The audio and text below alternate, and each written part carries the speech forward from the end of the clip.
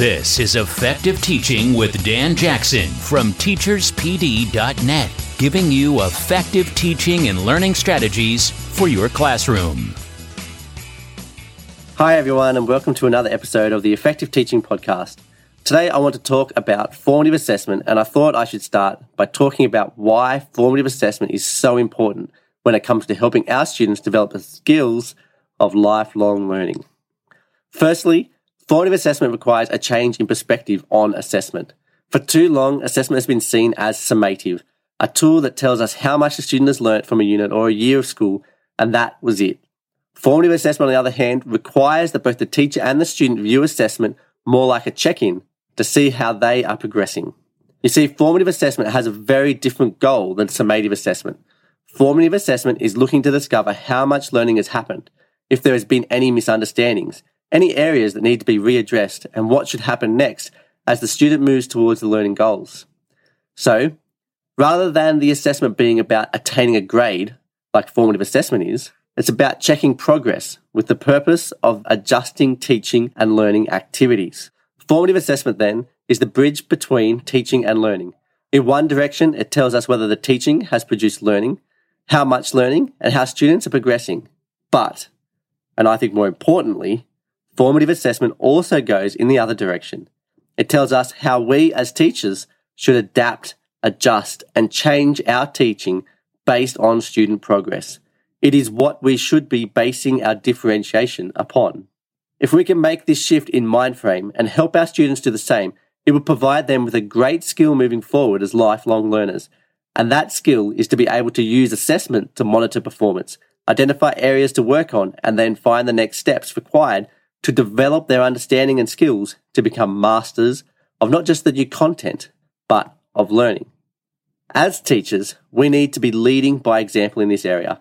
We must see assessment of students more as assessment on our teaching than on their learning. Of course, there are students who choose not to try and others who may never be able to get your content. But the reasons why students don't meet the learning goals is all too often because teachers either didn't expect them to, or because the student was not told what to do next to progress towards the goal from where they are now. We have known for a long time that differentiation is important and that all our students are different, but we have also known that differentiating learning to meet the needs of all our students is difficult, if not impossible, especially with the limited amount of prep time that we are given. But since when have teachers ever shied away from doing hard work? Today, with technology, the ability to differentiate for each of our students has actually never been easier. Please note, I did not say it was easy. I said easier. I do know that it's still not easy. In fact, I'd probably even say it's still hard work. The best way to know how to differentiate your classroom is to use formative assessment to determine what you do. We need to make sure that the assessment we ask our students to do has the goal of informing what we do next as teachers. If this is the goal of assessment and students see this, then the change in mind frame can finally begin. Not only will they begin to see a purpose to assessment, but the type of assessment will change because the goal of the assessment is different.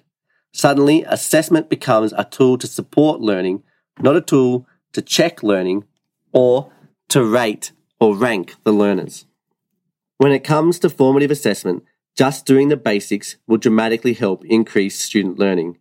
This in turn helps our students to identify as learners as they encounter more and more success in their learning. But I'm sure that we can do a lot better than the basic 3-2-1 sheets at the end of a lesson. Not that that's bad, it's a good start, but we're looking to really take our formative assessment to the next level here. Improvements in learning from formative assessment can be doubled by adding learning intentions and success criteria.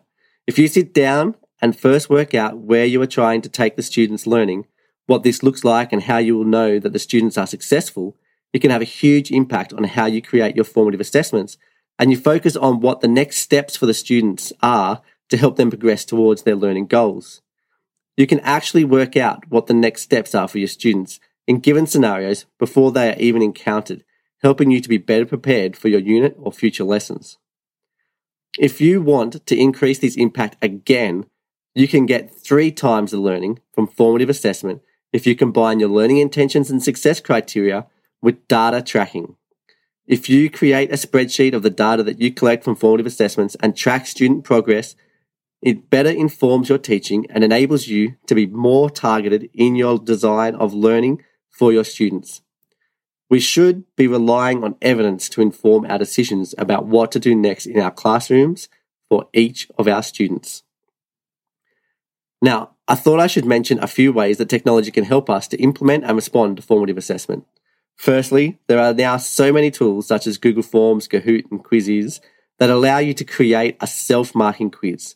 Now, these are not necessarily the best types of formative assessment, but they are easy to administer, they self-mark, and once set up, can be used over and over to check for lower levels of learning, or what Hattie often calls shallow learning.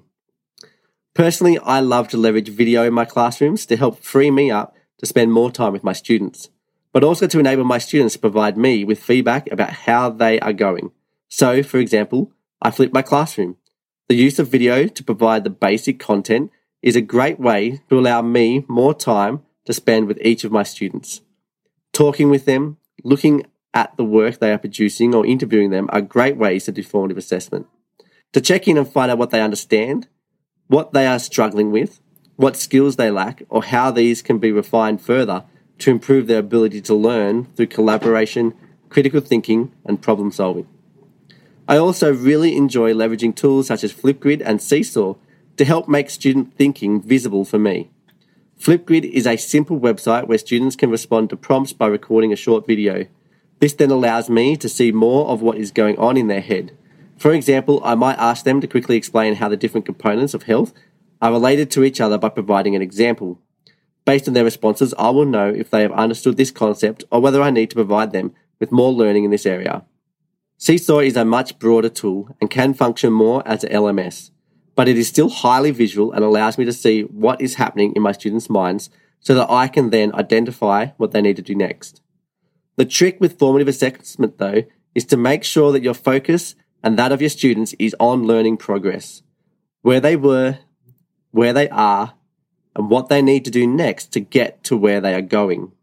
Don't allow yourself to start providing students with scores. This is not the focus. The focus is on whether they have learnt something that you have tried to teach them. If not, it needs to be retaught in a different way. If they have understood it, then what is next as they progress towards success? This is where your success criteria is key. Once you have shown your students what success looks like and helped them to be able to describe it, that is when the next steps in the learning are most clear. So, what should you do this week? I recommend that you start by focusing on one lesson. What are you hoping your students will learn? What does that look like? Create some success criteria and a learning goal based on this and share it with your students. Then create at least 2, preferably 3 assessments that will be done in the lesson to check students' learning as they progress towards the goal. You are essentially thinking here of how the students can show evidence of their learning. As a challenge, try not to use a test or a quiz. Try and identify some type of performance the student could do in the lesson to demonstrate their learning instead. Finally, make sure you change what you do based on the feedback you get from the summative assessments. This will require you to think about the different feedback from students that you might get. Some may have grasped one bit but not another. Others may have misunderstood a foundational concept. What are you going to do when this happens? You are essentially creating an algorithm for your lesson that helps ensure all students end up reaching the goal, even if some take longer than others and a different route to get there. It is time to shift our mindset towards assessment. Its purpose is first and foremost to inform our teaching practice, and secondly, to help us and our students track their learning. You've been listening to Effective Teaching with Dan Jackson.